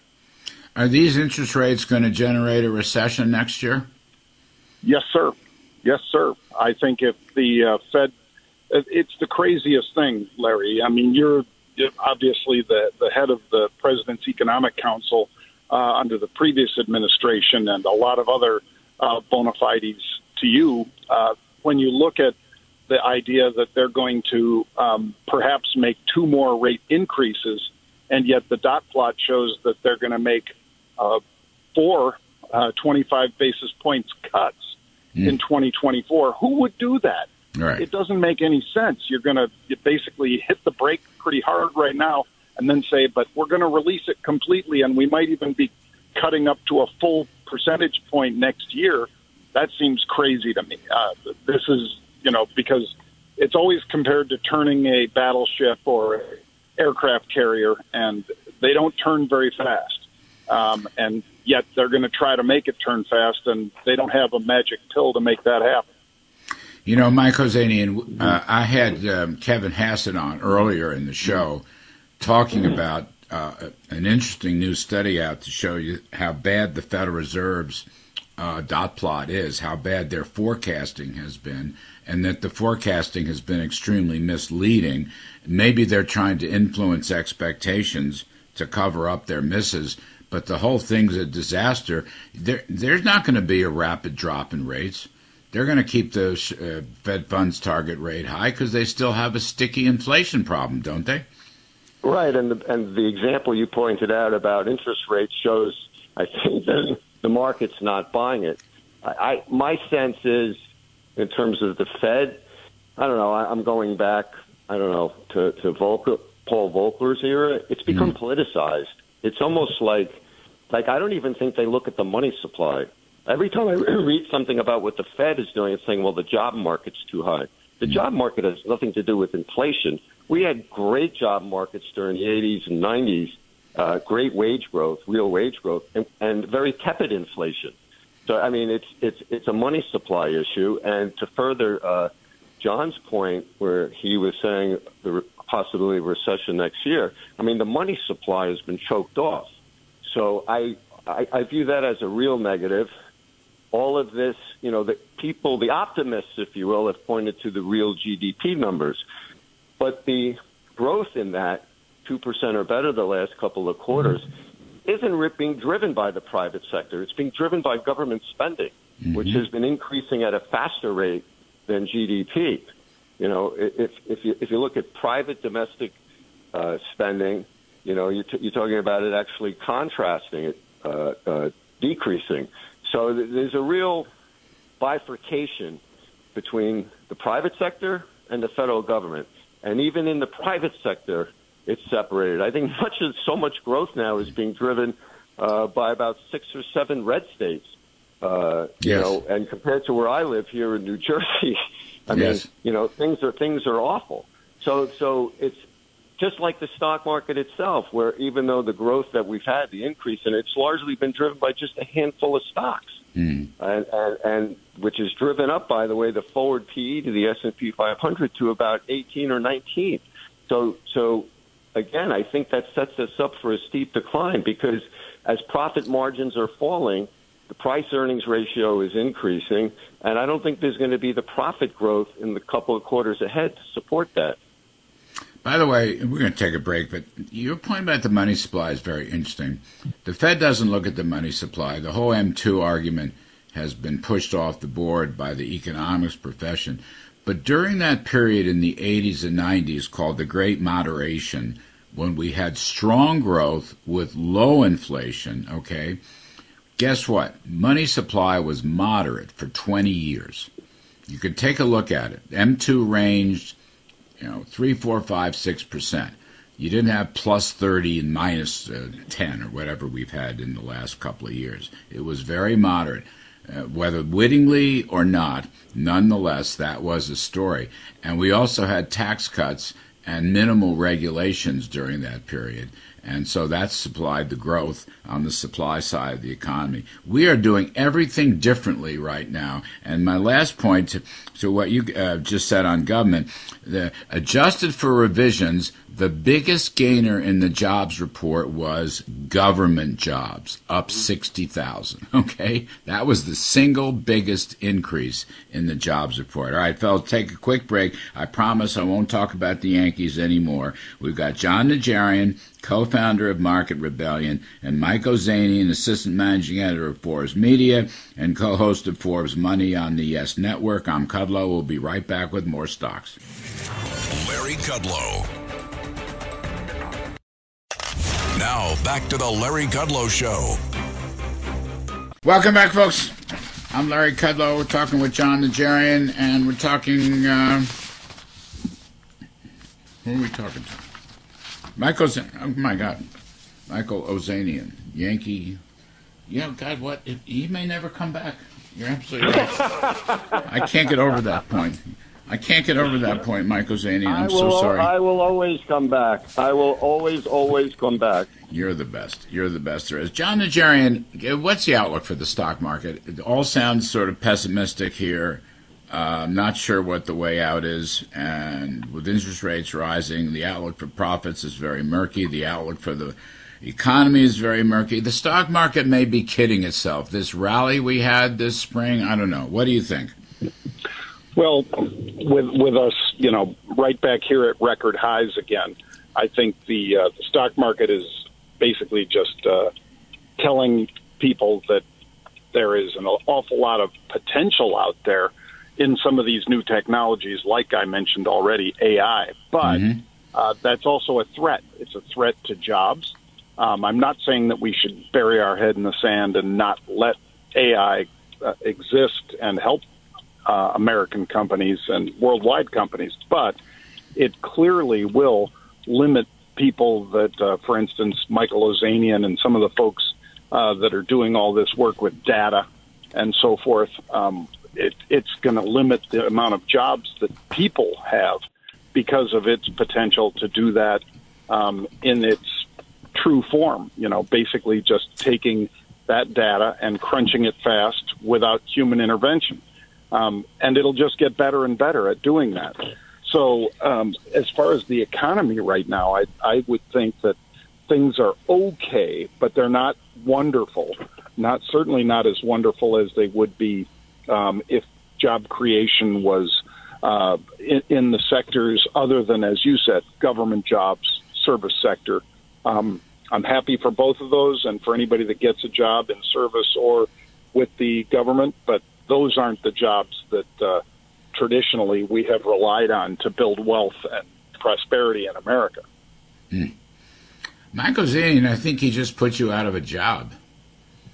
Not a little bit of time, because as my friend John pointed out, it's not going to, work 100% overnight. There was a website just yesterday or so came out with a story about the most valuable sports teams, and what they did was they used AI to do the list, but all the values that they published were from my list that I published a few years ago. So I still have a job. There's still time for me. John Najarian, do TV and radio talking heads still have a future? Am I going to be okay? I mean, I don't, it's not going to be that much longer. Well, yeah, you do have that because other than live sports, which, of course, Michael so famously and wonderfully covers sports and the valuations of teams and all that stuff, as far as live sports, that is still the number one and almost the only draw on network television these days. The other things are things like what you cover, Larry, because the markets change by the minute, by the second.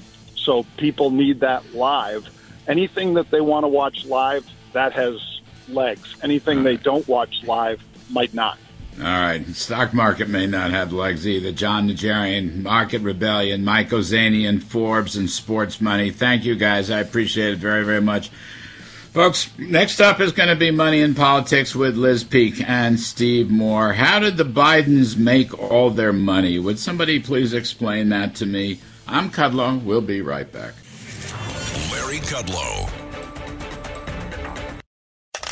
Now, back to the Larry Kudlow Show. All right. I'm Larry Kudlow. We're going to do some Money in Politics with Liz Peek, Fox News contributor and syndicated columnist, and Steve Moore, Vice President of FreedomWorks and Committee to Unleash Prosperity, and WABC radio host of More Money. Following this show on many of these same stations, please listen to More Money. I guess you can't watch it, but you can listen to it. All right, kids. I'm going to look at this start off here. The Hill, Liz Peek. Joe Biden's Bidenomics tour, a risky bet as jobs market cracks. Okay, the jobs market cracks. It was a pretty sluggish, sloppy number. But Liz, I'm on a constant quest to find out what Bidenomics means. Before we have to figure out why it's risky, what is Bidenomics? Middle out, bottom up? Really? I thought the whole thing was a massive top-down government spending grift for Democratic interest groups. Yeah, it's exactly what it is, Larry. Bidenomics to me is big spending, big government, and big labor. Those three things, which, by the way, are not conducive to a growing, prosperous economy. And we're seeing that right now. I mean, all this spending has driven up costs, driven up inflation. Middle-class wages have not gone anywhere in real terms. In fact, they're down over the last 26 months, which is why, by the way, not being stupid, middle-class voters are giving Joe Biden the lowest marks of any income group.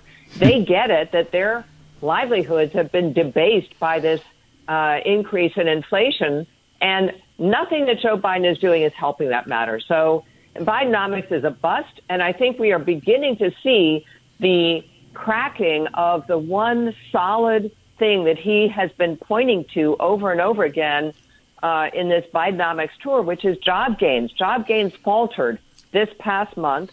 They're going to falter more. And what also we saw was a very big revision downward in jobs added, 110,000 for just 2 months, April and May. More revisions downward are coming for reasons we can get into, but I think the numbers have been overblown. And basically, that is really the only thing that Joe Biden can claim has been working. Yeah, so adjusted for these downward revisions, you're quite right. Non-farm payrolls actually were up 99,000. That's all. And private payrolls were up 51,000. That's all there was. And Steve Moore, the single biggest category of job increases under Bidenomics in the month of June was, wait for it, government. Yep. 60,000 jobs from government. So this is part of the grift, okay? Companies that subscribe to climate warming and EVs and batteries and all that stuff, unions, teachers' unions, poverty, daycare centers, blue states and blue city Democratic mayors and interest groups, they're all getting it. Now, I would regard that as a top down, not a bottom up. What do you think?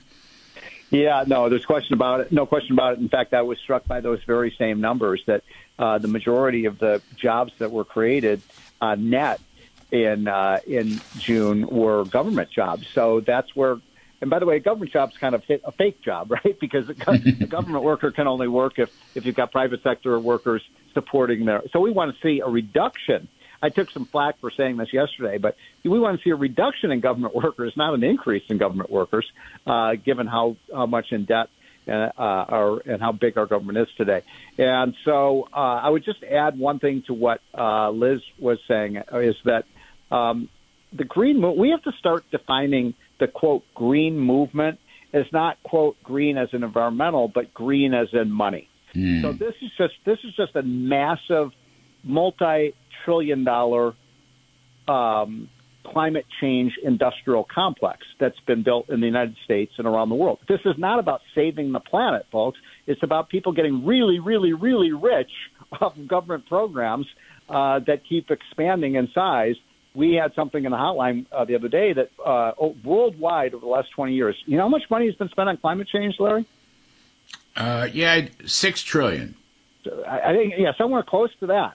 I mean, and by the way, carbon emissions are higher now than ever before. What did that $6 trillion buy? By the way, it's an interesting piece, Liz. I don't know if you saw it, by Steve Koonin. Biden's own Council of Economic Advisors, along with the Office of Management and Budget, published a white paper that basically said the consensus view of the increase in temperatures has almost no impact on the economy. Now, this is the CEA and OMB. It didn't percolate up into the Oval Office. I doubt if Biden's ever talked to a CEA. But it was interesting. Koonin, who was a brilliant climate guy and is a theoretical physicist and all that, he wrote a good piece in the Wall Street Journal. We had him on the radio a little bit while ago, and he was on TV last night. But there is no existential threat. Okay, what there is you talk about trickle down. Okay, this is trickle down. This is government trickle down. This has nothing to do with middle out or bottom up. Yeah. No, I think. Yeah, go ahead. Go ahead. I was just going to make one quick point on that. Just one quick point.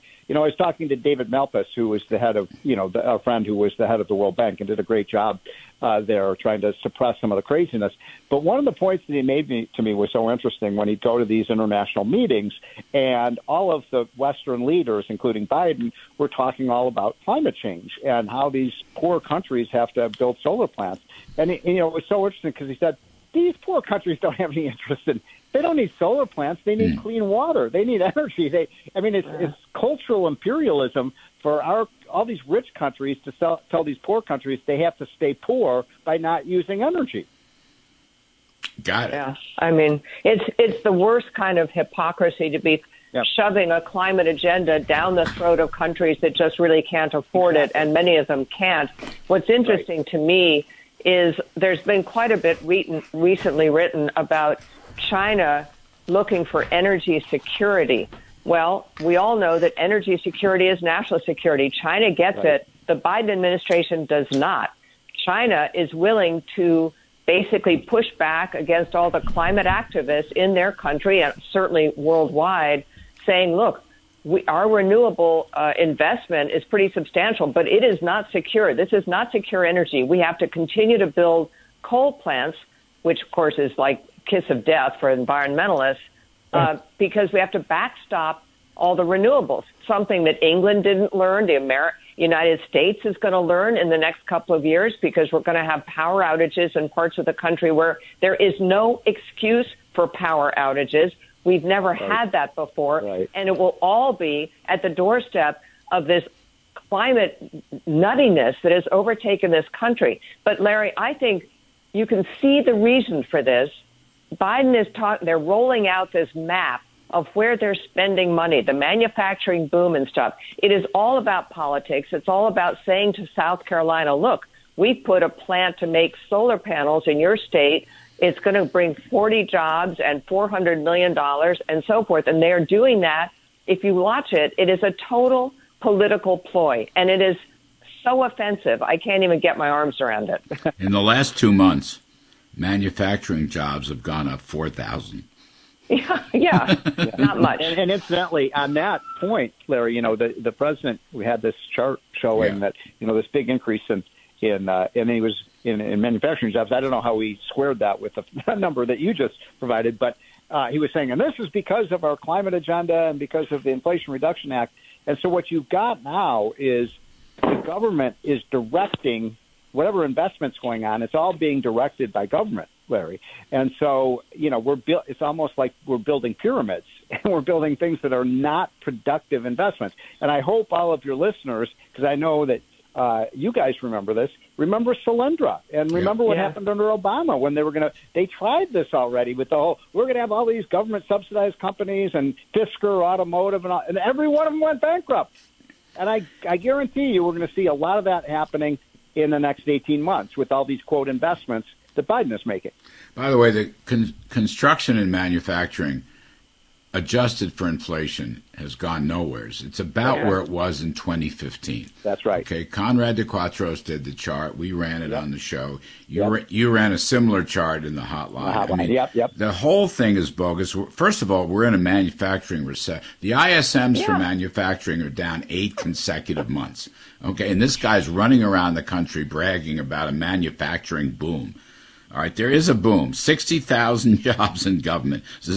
Actually, last month, 47,000. The average for the last year is 50,000 a month. It's the best performing part of the entire jobs schematic. It's just absolutely incredible.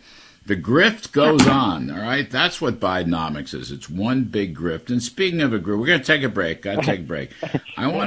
Speaking of grifts, I want to figure out, how did Joe Biden make his money? How is it that he has this beautiful estate in Rehoboth or wherever it is? He has a beautiful house in Wilmington, Delaware, and the guy's been a public servant for the last 500 years. All right, we're talking with Liz Peek, some Fox News contributor, syndicated columnist, Steve Moore of FreedomWorks and Committee to Unleash Prosperity, and more money on the radio right after this show. I'm Kudlow. We'll be right back. Larry Kudlow. Now, back to the Larry Kudlow Show.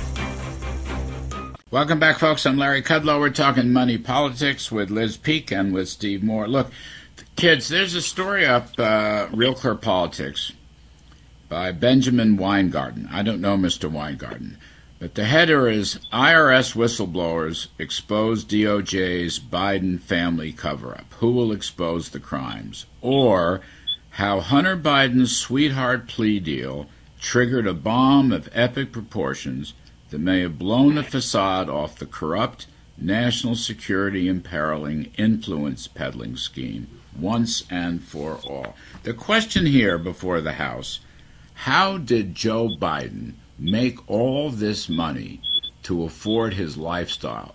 He owns 2 very substantial homes, multi-million-dollar homes. Where did this money come from? Where did it come from, Liz Peek? That's a big question here. And what role? I mean, we can blame Hunter Biden all we want, but I think the boss of this crime family is Joe Biden. And I think he's going to wind up throwing his son under the bus. But where did the money come from? Where? What did they produce to get all this money? Well, I mean, what's interesting is that no one really has asked Joe Biden that or the White House to explain it. I suppose they would say giving speeches and writing books, but that's a pretty hard pill to swallow given the lack of popularity of this president, among other things. Look, we know that there has been tens of millions of dollars funneled into various Biden family accounts over the last, 10 years. From China, Ukraine, Romania, and other countries. There's no denying that. I don't know how much of it went to Joe Biden. I don't know how much of it went to Hunter, who then paid for things for Joe Biden. But it is, honestly, I think it is an incredible thing that the left-wing media, the New York Times, the Washington Post, barely has any curiosity about this or has sent reporters to try and follow the money. It's all a question, Larry, of following the money. And I think the American people, in the absence of good reporting and facts, have really leapt to the conclusion that it is a crime family. This is not working for this White House. Steve Moore, Jamie Comer has estimated, to Liz's point, Jamie Comer has estimated $40 million went into the Bidens. Again, through China, Romania, Ukraine, God knows where else. What is it that they offered in return? What services? What products? Besides influence peddling? Or wait a minute, maybe it's all influence peddling. Well, there's an old saying about Washington, and boy, do the Bidens prove it, that Washington is a city that people come to do good and end up doing well. And the Bidens are certainly, evidence of that. Biden has been in the White House or in the Senate for 40 to 50 years. Mm-hmm. So that's a good question, Larry. How do you get money? How do you get rich off of being in Congress or being in the White House? And the answer, of course, is that they leveraged this. It's been influence peddling. If you are right, and I don't know the facts here, but if you are right that this is a kind of a connection with the Chinese government, then it's not just graft. It goes beyond that, and it goes to treason. Mm-hmm. Yes, it goes to treason. That is correct. I mean, China, Ukraine, Romania, you could maybe add to that Russia, I don't know, oligarchs, Chinese Communist Party, Intel people. I mean, Liz, this is an incredible story, and the sense that I have, and there's going to be more this week, Jamie Comer says he's going to make some announcements. He's got private banks, private bank accounts that he's going to be unveiling that we hadn't seen before. But the bigger question is, where did this money come from down through the years? I mean, Joe Biden did not start out with a $2.5 million estate in Rehoboth Beach, Delaware. He did not start out with another mansion in Wilmington, Delaware. As Steve said, he's worked 50 years in the public sector as a senator and vice president and president. Where did this money come from? Well, and I think what's intriguing about this is that oligarch in Ukraine who supposedly made tapes and who supposedly was hit up for $10 million bribe by Hunter and his father to be shared equally. He even commented about how the thing was being funneled through so many different LLCs and other kinds of entities. It would take 10 years to unravel. My guess is that's true. There's a lot of ways you can launder and hide money.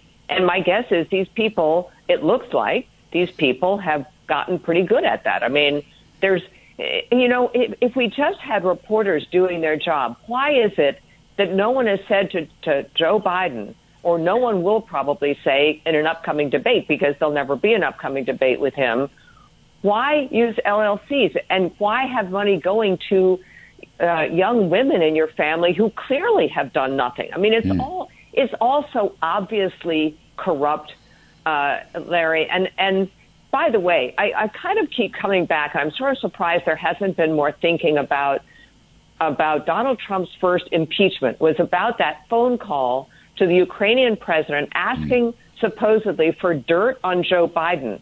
What if there actually was dirt on Joe Biden? What if the Trump administration was following up on just what we are talking about now? The fact that Joe Biden actually did take a bribe to get influence to help the Ukrainian oligarch have access politically in the United States. All that was, I mean, I think that's what Trump was asking about, and that's what he was impeached about. You know, Steve, every Biden relative, child, grandchild, has an LLC. The only one that doesn't have an LLC is Hunter Biden's kid in the Ozarks. Yeah. He's the only one who he won't acknowledge. He won't acknowledge that there's a Papa Biden won't acknowledge that there's a grandchild in the Ozarks. Maybe she'll have an LLC. I don't know. We haven't seen that yet. She's the last one. Or the pole dancer.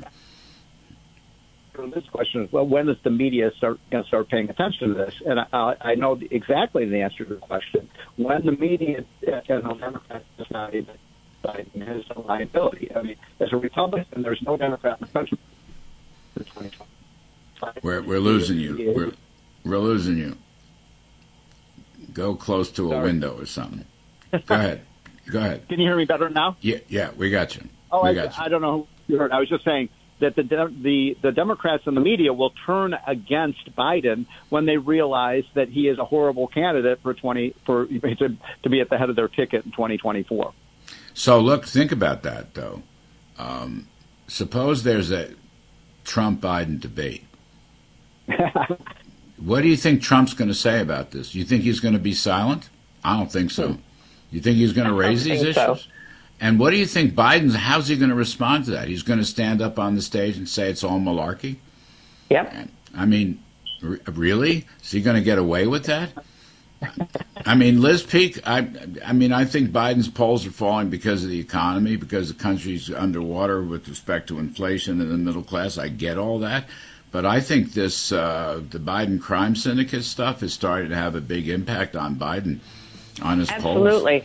The polling shows it whenever asked about honesty and stuff like that. My gosh, there was a poll out that showed by far the majority of Americans think he did take a bribe. Yes. I believe that actually was like last week. By the way, on this grandchild, Maureen Dowd 6 hours ago posted an op-ed saying, it's 7 grandkids, Mr. President. So, that doesn't sound like a real enthusiastic rah-rah from the New York Times. And we've talked about this before. The Ozark liberal media grandkid. is beginning to crack. Liz Peek, Steve Moore. Listen to Steve Moore's radio show on most of these same stations. Thank you, kids. Liz Peek and Steve Moore. Fabulous stuff. I'm Kudlow. We'll be back next weekend.